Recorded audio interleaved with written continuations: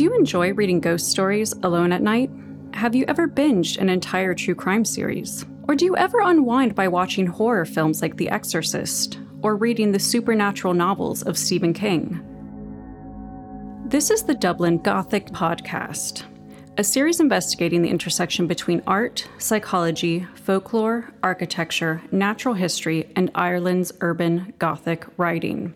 In this first episode, we explore the spectrum of emotions that can be evoked by horror films and stories, and why we enjoy experiencing fear and engaging with the dark and the macabre. I am Dr. Katie Mishler, and my postdoctoral project is mapping Gothic Dublin, historical and literary hauntings from 1820 to 1900. This work is funded by an Irish Research Council Enterprise Partnership grant in collaboration with Molly and the UCD Centre for Cultural Analytics. This episode uses Dublin writer Joseph Sheridan Le Fanu's short story The Familiar as a basis for its discussion, although it delves into both contemporary and historical cultural productions. The Familiar was selected as Molly's first annual Christmas ghost story, and a recording of it is available on Radio Molly, so please do give it a listen. In this first episode, I have the pleasure of speaking to horror aficionados and experts, Dr. Noreen Giffney and Brian J. Showers. So I want to thank both of you so much for your time and for joining us today. To introduce our guests, I have Dr. Noreen Giffney, who's a psychoanalytic psychotherapist and a psychosocial theorist. She is the author of the book, The Culture Breast in Psychoanalysis, Cultural Experiences and the Clinic, and the author and or editor of a number of articles and books on psychoanalysis, psychosocial studies, and critical theory. Noreen is the director of Psychoanalysis Plus, which is an international interdisciplinary initiative that brings together clinical, academic, and artistic approaches to and applications of psychoanalysis. She lives in County Donegal and is a lecturer in counseling at Ulster University in Belfast. Would also like to say that the first horror film she saw was A Nightmare on Elm Street, and she's had a keen interest in the horror genre since then. Our other guest is Brian Showers.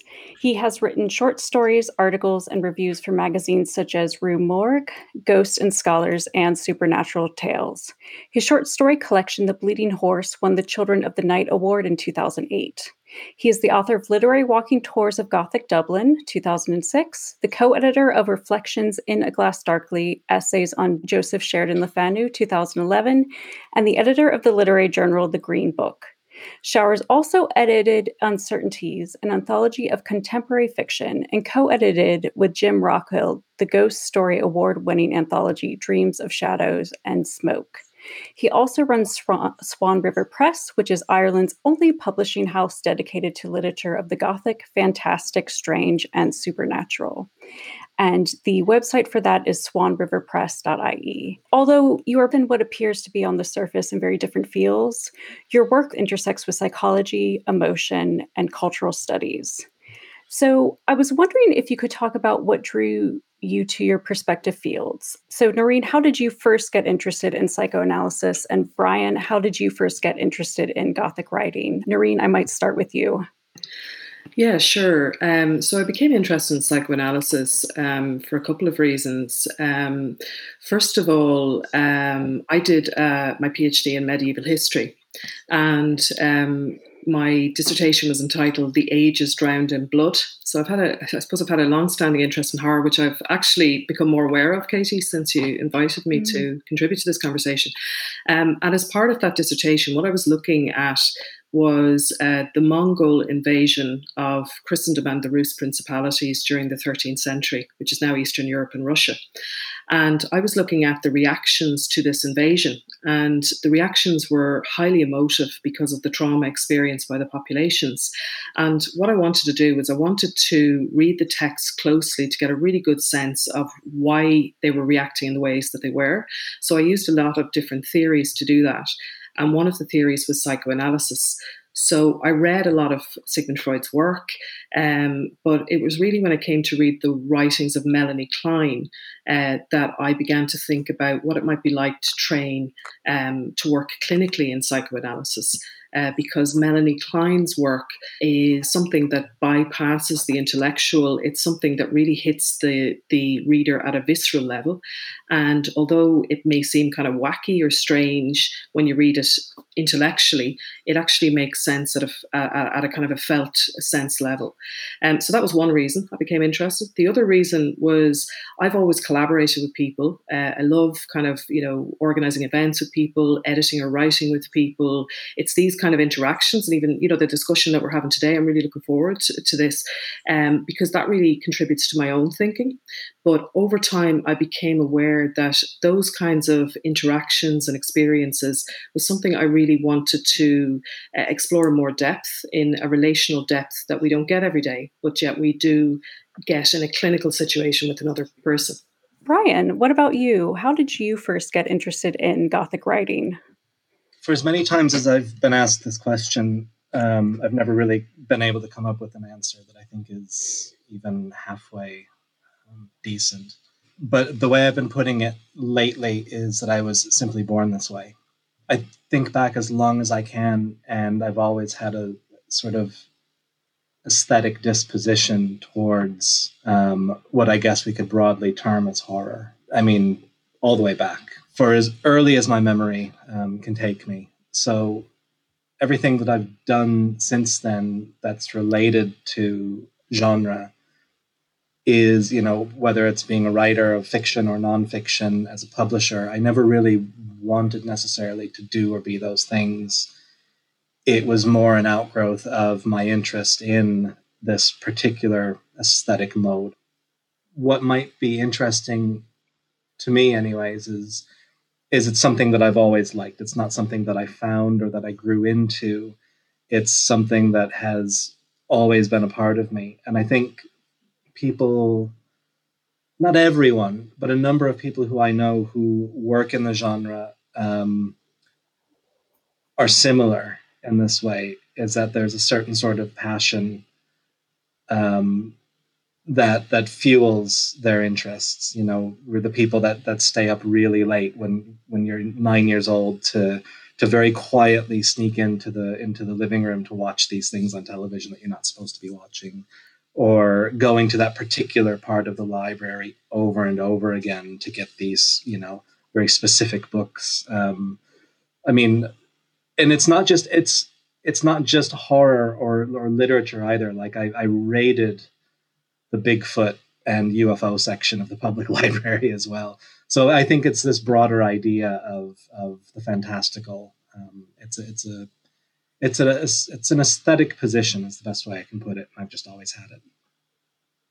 No, that's really interesting, Brian. And I do feel like asking you this question is a little bit unfair because I work in the field of Gothic literary studies in my academic scholarship, and I get asked this question quite a bit. And it is difficult to pinpoint what it is specifically about literature of horror and literature of terror, and for me specifically 19th century Irish writing, that I find so compelling. I think one thing for me is I think it's really interesting what it reveals about society and what it reveals about different social relations, social anxieties in particular. So yeah, I think it is quite difficult to think, what it is that compels us to be interested in or study or engage with specific cultural forms. But I try to, think back to myself also being a kid in the library section, reading terrible, absolutely. I can remember some of them just absolutely terribly written children's books that are meant to be scary. I think unfortunately the genre is guilty of producing enormous amounts of bad writing. Yes. Any genre.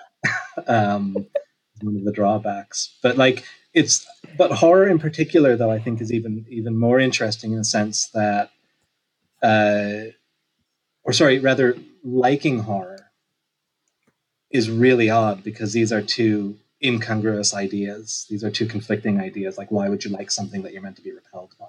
And that's always, that's the second question after when did you start liking horror? Why do people like horror? Absolutely. No, and I hope we can delve into that question further. And in relation to this, I wanted to talk a little bit about this idea of horror and emotion, because I think both of you have very interesting perspectives on this. So, for instance, Maureen, in your new book, which I mentioned earlier, The Culture, Breast, and Psychoanalysis, Cultural Experiences, and the Clinic, you explore the formative influence cultural objects play in our lives. So, in this book's preface, you state that encounters evoke experiences, and experiences evoke reactions, which in turn offer a space for reflection. In this preface, you also meditate on evocative objects, which invite us to think and feel, and which facilitate self reflection and insight. So I think both Brian and I have mentioned some of these evocative objects, be genre fiction that we encountered at an early age. And Brian, you also at Swan River Press recently published a volume in your anthology series, Uncertainties. And in this forage, you frame horror as an evocation of an effective response, but not necessarily one of fear. You write about how the expectations of experiencing fear when reading a piece of horror literature or watching a horror film can be limiting. And instead of focusing on fear, you use Douglas E. Winter's definition: horror is an emotion. So I wonder if each of you could take a moment to discuss in further depth the relationship between horror, whether it's cinematic or literary, and emotion, and how you think we interact with such works emotionally. Noreen, if you want to go first. Yeah, so Brian, Katie sent me the preface that you wrote in advance, so it was really interesting for me to read it just before we had this conversation today, and I really like what you say about. It's actually it was in the Irish Times yesterday. Yeah, I saw as well. that. If anyone listening wants to read it, they can just go online and read it, and then put us on pause and then continue. So, I mean, in that preface, you're really talking about that, I suppose, evocative nature of horror, that it evokes a whole range of feelings. And I suppose in terms of horror and emotion, what I would say, because I was one of those people in the library as well, in the UFO section, the science fiction and the fantasy section and so on, that horror is, I think, as a genre, very much based on evoking feeling. It's very much about stimulating a reaction in the viewer, and it's very much about, in ways that loads of different cultural objects do this, but I think particularly horror really draws us into the kind of an experience that feels very immersive and absorbing. And I think it's about really evoking not just feeling at a kind of a head level, but also we really experience it in the body. So, I mean, when there was the time when we could all go to cinema, I used to love going to cinema to see horror. So I really miss that, because sitting with the audience, as people are gasping or they're laughing or they're, covering their eyes or whatever it might be, that kind of whole body kind of experience that is evoked or provoked by horror. And I think it is kind of very much as well, I mean, which I suppose we'll talk a bit more about later, it's that kind of skill that directors or writers have where they can kind of build up tension or anxiety, so that they kind of pull it. It's quite tight, like a tight string. And it's just at that moment that it's released that I think provokes that kind of crescendo of feeling. But that's not the only feeling. I think, Brian, you really drew that out really well in your piece, that there's so many, we're feeling at different levels. Yeah, it's like, when I was writing this thing, it's been something I've been thinking about for a very long time. And I realized that as I was writing it, I don't have a background in emotional theory, which probably might have been handy. So I kind of I tried to stay in my lane a little bit. But you could probably apply these things to not just horror, but to broader emotions. I mean, there are just as many ways to feel love or be in love for something as there are to be scared of something as well. Since we're talking about the familiar today and this idea of emotions and even conflicting emotions. I'm sure you both know that M.R. James's phrase, a pleasing terror, is often invoked to describe this idea of horror that's not necessarily repellent. And you have these two sides of the phrase, pleasing and terror. And there's a phrase in The Familiar that caught my eye that pretty much nearly says that. Towards the end, where one of the servants is going into Barton's quarters, the owl is flapping around, and the servant says that he experiences a feeling akin to terror, yet not unmingled with curiosity. And I really liked that idea, because that kind of sums up some of these the sense that you don't just have to feel this physical reaction. You can also have this sort of intellectual reaction, this curiosity. Like, I should probably be running from what's behind this door, but I need to actually see what's behind it. And one of the problems with horror is the name of the article when it was printed in the Irish Times is "That Didn't Scare Me." So this reaction that horror is meant to do this one thing, I think the perception can sometimes be that horror is meant to do one thing. And I can only imagine someone reading now or listening to The Familiar and thinking to themselves, well, that was just terrible. That didn't scare me at all. But I think there are some fascinating ideas in there. But I also think this kind of turns to an interesting question about the idea of, if we look at the Gothic, we're kind of jumping back and forth between the 19th century and the contemporary time. But what now? What do you think? Like, what do you both personally find terrifying? Is there a particular short story or a horror film or a type of TV show that does scare you? I know that we are discussing this idea of horror not necessarily needing to evoke fear, but I do think it is interesting when it does evoke fear. That fear can really be tied to deeper anxieties that we have. Yeah. Well, I think, like for me, it's not necessarily that I would find a film or a novel or a particular genre um, frightening or terrifying. It's more like a scene or a moment. So I'm trying. I'll give you a couple of moments that I was kind of thinking about that would terrify me. So the moment maybe in The Shining when he comes around the corner on his little tricycle and he sees the twins standing in front of him. Or there's a moment in a horror called The Descent, which I'm sure you have seen, where it's the very end and all the creatures are crawling up. There's so many of them crawling up out of the hole into the light, kind of after the woman, or I'm not sure if they're crawling after, but that's my memory of it. Or Leatherface in Texas Chainsaw Massacre, coming with the chainsaw, or Michael Myers, coming with the knife.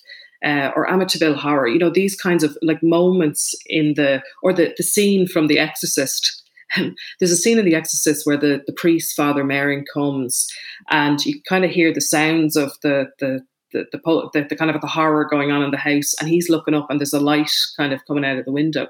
It's those kind of moments that would stay with, and I suppose maybe the reason why I would think that they frighten me is because they're context specific. Like I might have seen them when I was quite young. I might have seen them maybe when I was on my own, when it was, really late at night or something like that. But the reason why they're meaningful for me is they stay with me. And in some ways, the whole film hangs around those scenes even today. It's those examples that you mentioned too.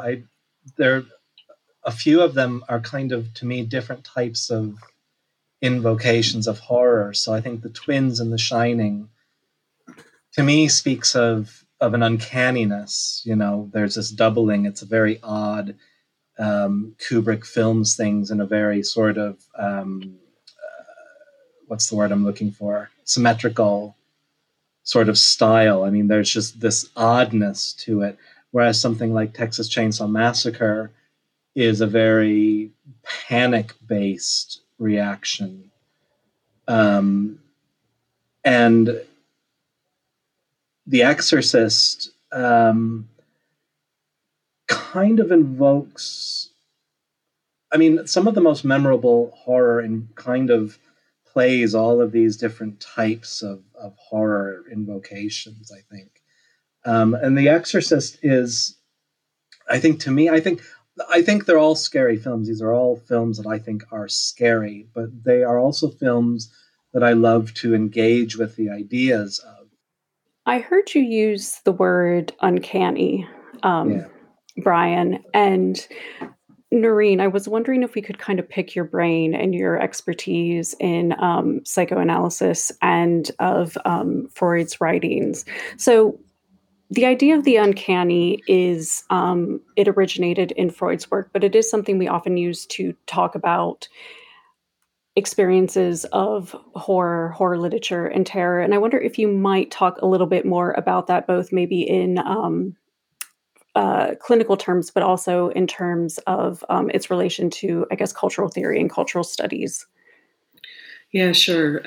So, just with regards to the uncanny, I mean, Freud wasn't the person who first used it, but he did. He had a huge interest in it and wrote a very important paper. And I suppose when I think about the uncanny, and it's something that Brian alluded to there, it is something that it's the situation is familiar or it's ordinary, it's everyday, but there's something not quite right. There's something very odd or strange. And I suppose what Freud was trying to articulate was that there's fear, there's distress, there's terror, but the uncanny is a very particular, there's a very particular texture to the feeling of the uncanny when you come up against it. And I suppose maybe in psychoanalytic terms, what he was trying to get at as well is that this, it's like I often think about it, it's when you do a double take.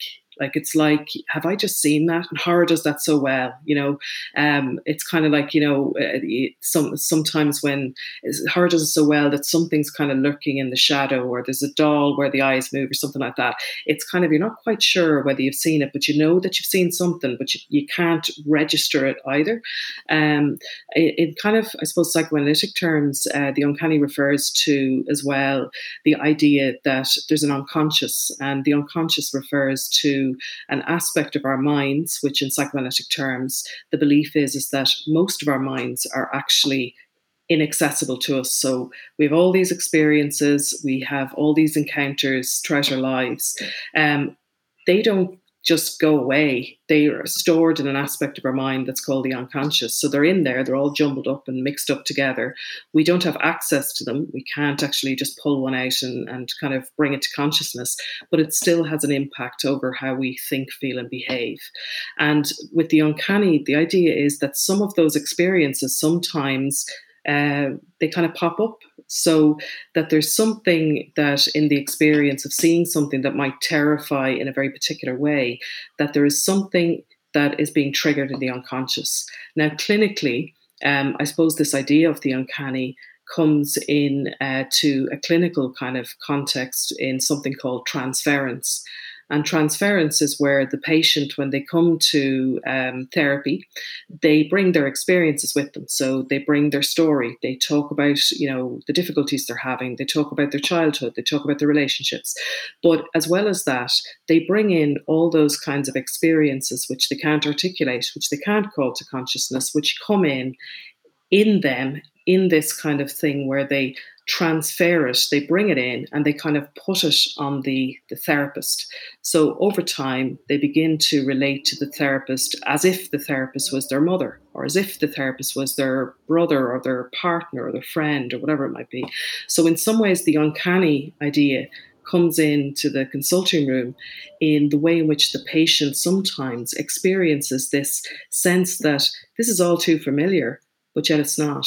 And there's that feeling of not being able to get away from it. It's because it's in your mind. You are trying to push it out, but it's actually still in there. I think to me, when I think of the uncanny, it doesn't even necessarily have to be an experience of horror. So, like Noreen, you almost seem to about to be allude to the idea of like repetition, maybe. So, like a patient could have an occurrence that they attach meaning to, and this can seem strange because then it or this idea can be used in horror and any sort of fantastical literature, because you can then harness this idea of a strange occurrence of repetition having a meaning that may well be just out of grasp. And then obviously in a clinical setting, the idea is to sort of try and make sense of what all this means and why why the patient is maybe looking at things this way. You could transfer that to literature as well. And I just love it when there isn't an answer, though, when the answer is far more sinister than something mundane. But that opens up further questions of possibility. And again, we're back to the idea of like an intellectual engagement for me, where any sort of, how some people need to have an ending. They need to have an ending tied off. They need to have it explained to them. I don't mind when things aren't explained. I don't mind when there are things sort of left hanging, when you still have questions. And I think really good horror, while on some hands it might answer some questions but not all, it leaves other questions to linger, and those are the ones that you continue to think about. Yeah. And Brian, I think some of the things you're pointing out, we can relate back to Le Fanu's writing and The Familiar. This story does center around the idea of something from the past, something buried, a misdeed, a wrongdoing, guilt that has been pushed in the back of Barton's mind, then becoming this physically terrifying manifestation. But I also think it ties to this idea that, Brian, of what you're mentioning of indeterminacy in horror and terror. And I think we see this a lot where so there could be a plausible explanation. Perhaps Barton was mad.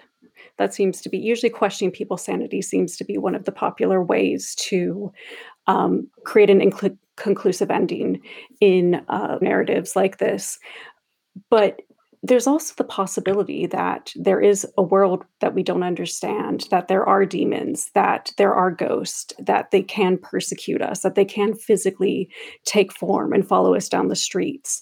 That's another possibility opened up by this form. And I think you're absolutely right that it is the indeterminacy, it is the lack of conclusiveness that makes these stories scary.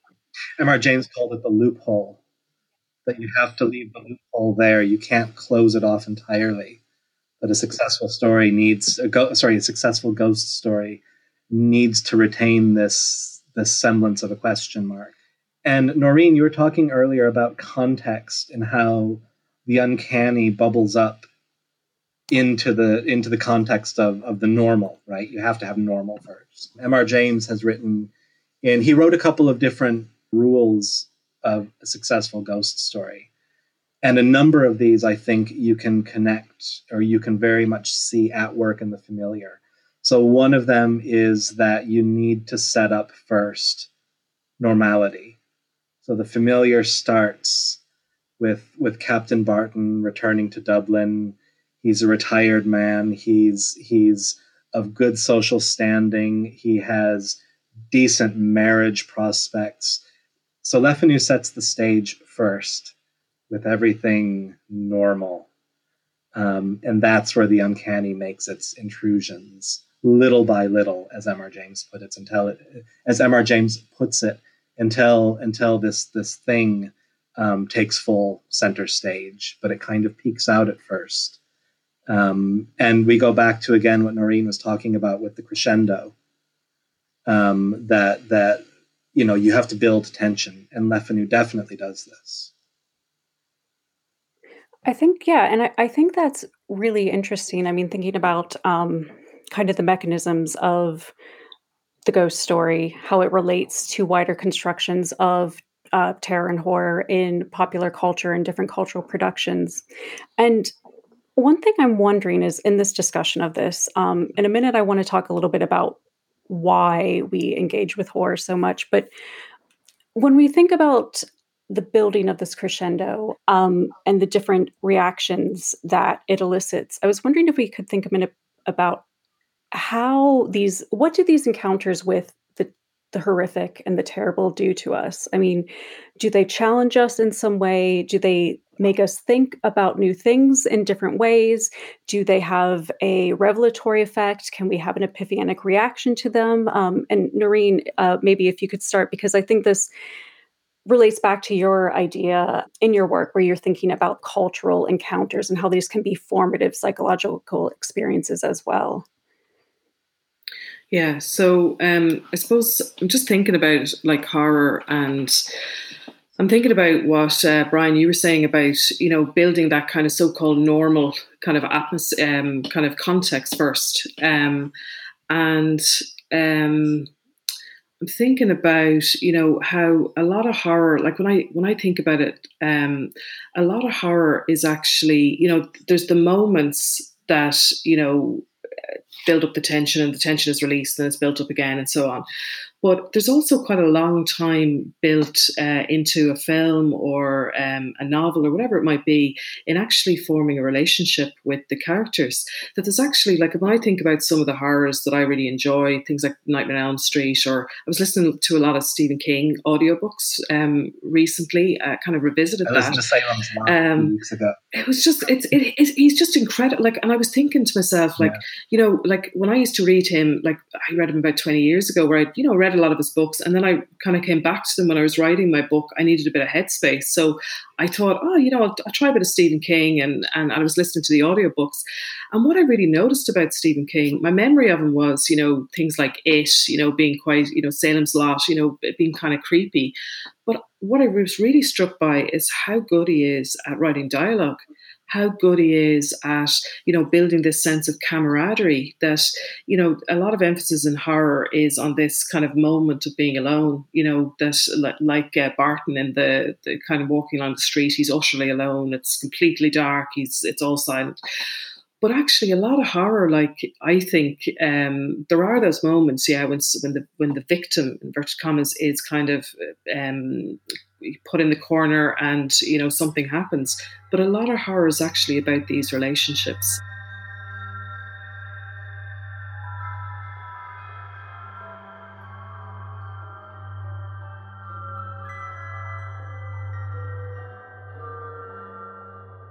And one thing, I think we've all talked about, to kind of bring this conversation back to the beginning, when we were all talking about being those kids who would go to the library and get the UFO books, the ghost books, these sorts of things that we've had an interest in since we were children, and we still have an interest and fascination with. And I'm wondering if we could think a little bit about what it is about us that draws us to these productions. How do we find almost pleasure in being in experiencing this terror? And I think we've talked a little bit about this kind of being a crescendo, a physical rush, how it can be a little bit intellectually invigorating. But I wonder if we could think, is there a reason we are, as individuals, fascinated with these stories, but also culturally invested in these stories? Because I know that I'm sure we're all aware that there's a huge true crime renaissance going on here. I listen to true crime podcasts sometimes to relax. The Exorcist is my comfort film. Why do you think that is? For the same reason that Noreen wanted to relax by listening to a Stephen King audiobook, and for some reason thought that would be a good idea. It was great. I don't know why that is. I don't know if I would want to question why that is. Some things are better left a good solid mystery, which I know is dodging the question. What do you think? Maybe I'll talk about it a little bit about that, and hopefully it won't ruin it. It certainly doesn't ruin it for me. When I think about it in kind of maybe some of the intellectual or the clinical terms. Of course. So I suppose one reason we're drawn to it, as we've been talking about, is we enjoy it, right? So at that level, it's entertaining, it's enjoyable, it gives us maybe a release, we can, maybe if we're feeling a bit tense or we're feeling a bit under pressure, it is relaxing sometimes to actually have that kind of, it's almost like a roller coaster, So that's at one level. At another level, and I'm thinking more now about slashers in particular, but at another level, when I think about horror, we get to experience, maybe at a deeper level, we get to experience a certain amount of masochism. There's a pleasure in, being afraid. There's a pleasure in seeing fear and identifying with the fear at that level. There's also a sadistic pleasure. So, if you think about a slasher, the kind of bogeyman comes around. It's usually a bogeyman or some kind of monstrous being coming around killing people. And then, whether it's the final girl, I know there's been, kind of the genre has played around with this idea now, but whether it's a kind of a woman then who takes vengeance or revenge for all the wrongs that have been done to her, we can, identify with her going out then and just plowing through those who have done wrong to her. So there's a sadistic pleasure. But at another level, unconsciously, these objects that we engage with, these horrors, I suppose they're objects outside of us, but what they do unconsciously is that when we're experiencing things sometimes, and it doesn't necessarily have to be fear, it could be any type of emotion. It might be love. It might be, I don't know, it could be any emotion, envy, jealousy, any of those kinds of things. If we find it difficult to manage it, we, in our minds, have defense mechanisms. So we have these psychological defense mechanisms that basically hold our minds together. And what these do essentially is they facilitate us moving experiences around and sometimes pushing things out of our mind so that we can get on with our day. We all have them. But in certain circumstances, particularly where there's trauma involved, but with any circumstance where it might be very difficult or distressing, these defenses will come in, and there's lots of different ones. I won't even name them, but there's lots of different ones. And basically what can happen is or maybe I will name some, the experience becomes what we call split off from our minds, which basically means that it's pushed out of the mind. It's then evacuated, so it's literally pushed out of the mind and it's projected onto another object which is outside of ourselves. So sometimes that's another person. So, if we think about paranoia, sometimes that fear of the other person, sometimes there's a genuine fear because the other person should be feared, but sometimes it's actually something within ourselves that we see in somebody else rather than seeing in ourselves. So at a deeper level, sometimes these objects actually facilitate us getting in touch with experiences that might actually be quite difficult otherwise. And maybe just to end on this, I don't know if either of you have seen a film called The Act of Killing. The Act of Killing is a documentary about mass killings in Indonesia. And I did an event on this before because it was one of these films I saw. Basically what it was is that the people responsible for the killings were invited by the director to tell their story, to talk about, because they've never been brought to justice. They are in, they're in positions, they rule, they're still in ruling positions in Indonesia. And instead of talking about their story, they wanted to act it. They wanted to play it. They wanted to set up a play and they played it out. And they basically went through some of these killings. They talked about them in huge detail and they acted them out. And it was really horrifying to see it, like much more horrifying than any fiction that I've seen. And I think it's because with the fiction, there's something about that tension and release, and then you get up and you can leave the cinema and you can leave it there. But there was something about that documentary that just would not allow, it wouldn't function in the same way that these objects sometimes allow us to put an experience on it and to leave it there and to walk away. There's a fascinating book that I read a couple of decades ago now, and I pick it up again every once in a while. It's called The Philosophy of Horror by Noel Carroll. It's fairly well invoked in academic circles, and I know a lot of people have problems with it. But he uses this term art horror to differentiate from horror. And the thinking is that if you're in a film if you're in a cinema and Leatherface, is going at it with a chainsaw, your instinct isn't to get up and flee the cinema. Maybe some people might, but on a very basic level, people don't flee. That's not actual horror. They're not actually scared. So what he posits is this different emotion that he calls art horror.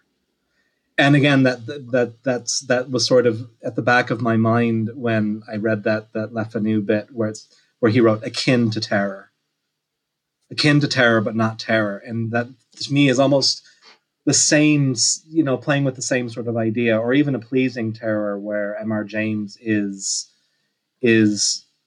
saying it's terror, but it's not quite terror. It's something a little different.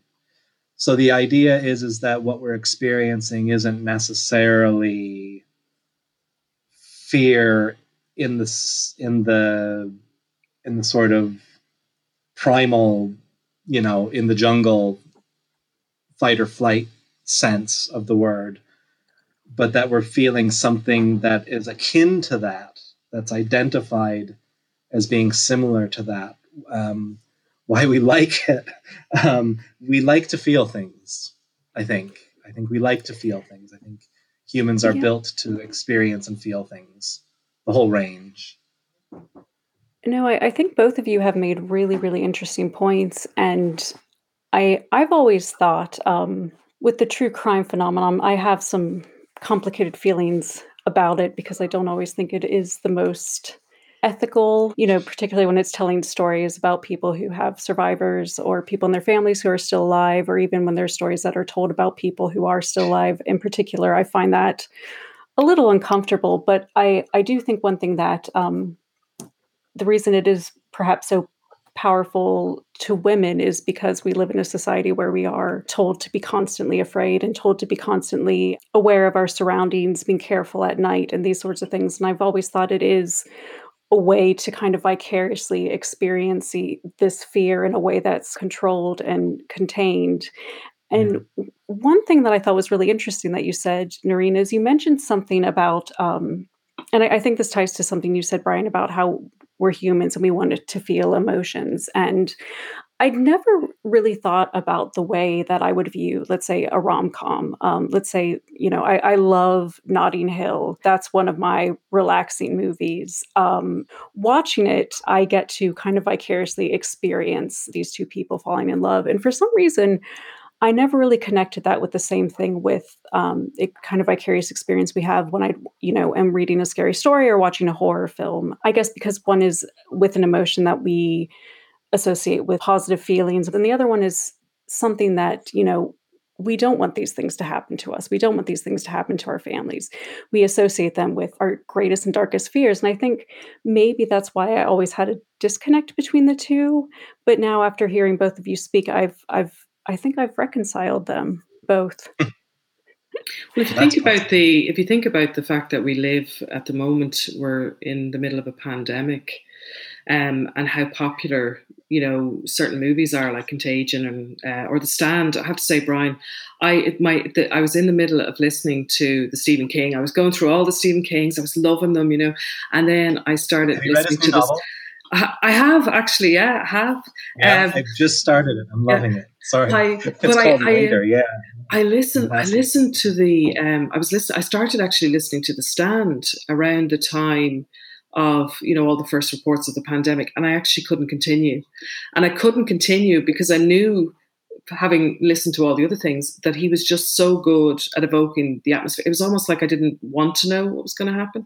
But these things, like these films, are really popular at the moment. Or like there's been a film, I don't know if you have seen it, called Songbird, which is about it's COVID-19 set in 2024. It's been critiqued because it's seen as very distasteful because we're in the middle of the pandemic, but it's very popular.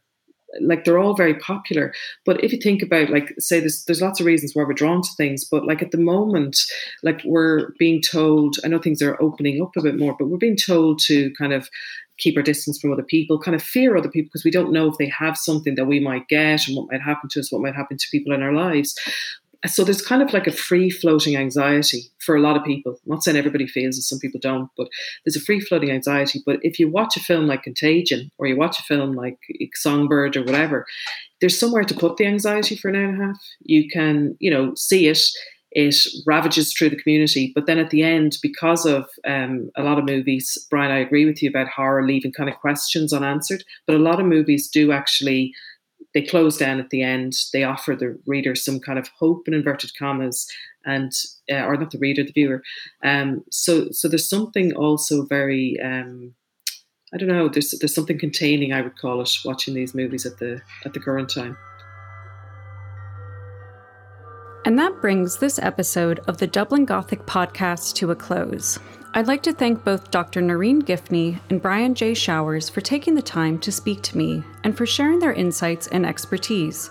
I am Dr. Katie Mishler, and my postdoctoral project is Mapping Gothic Dublin, Historical and Literary Hauntings from 1820 to 1900, and my project is funded by the Irish Research Council. This podcast was produced by Ian Dunphy and Benedict Schlepper-Connolly, with Ian Dunphy on sound. For more from Radio Molly, visit radio.molly.ie.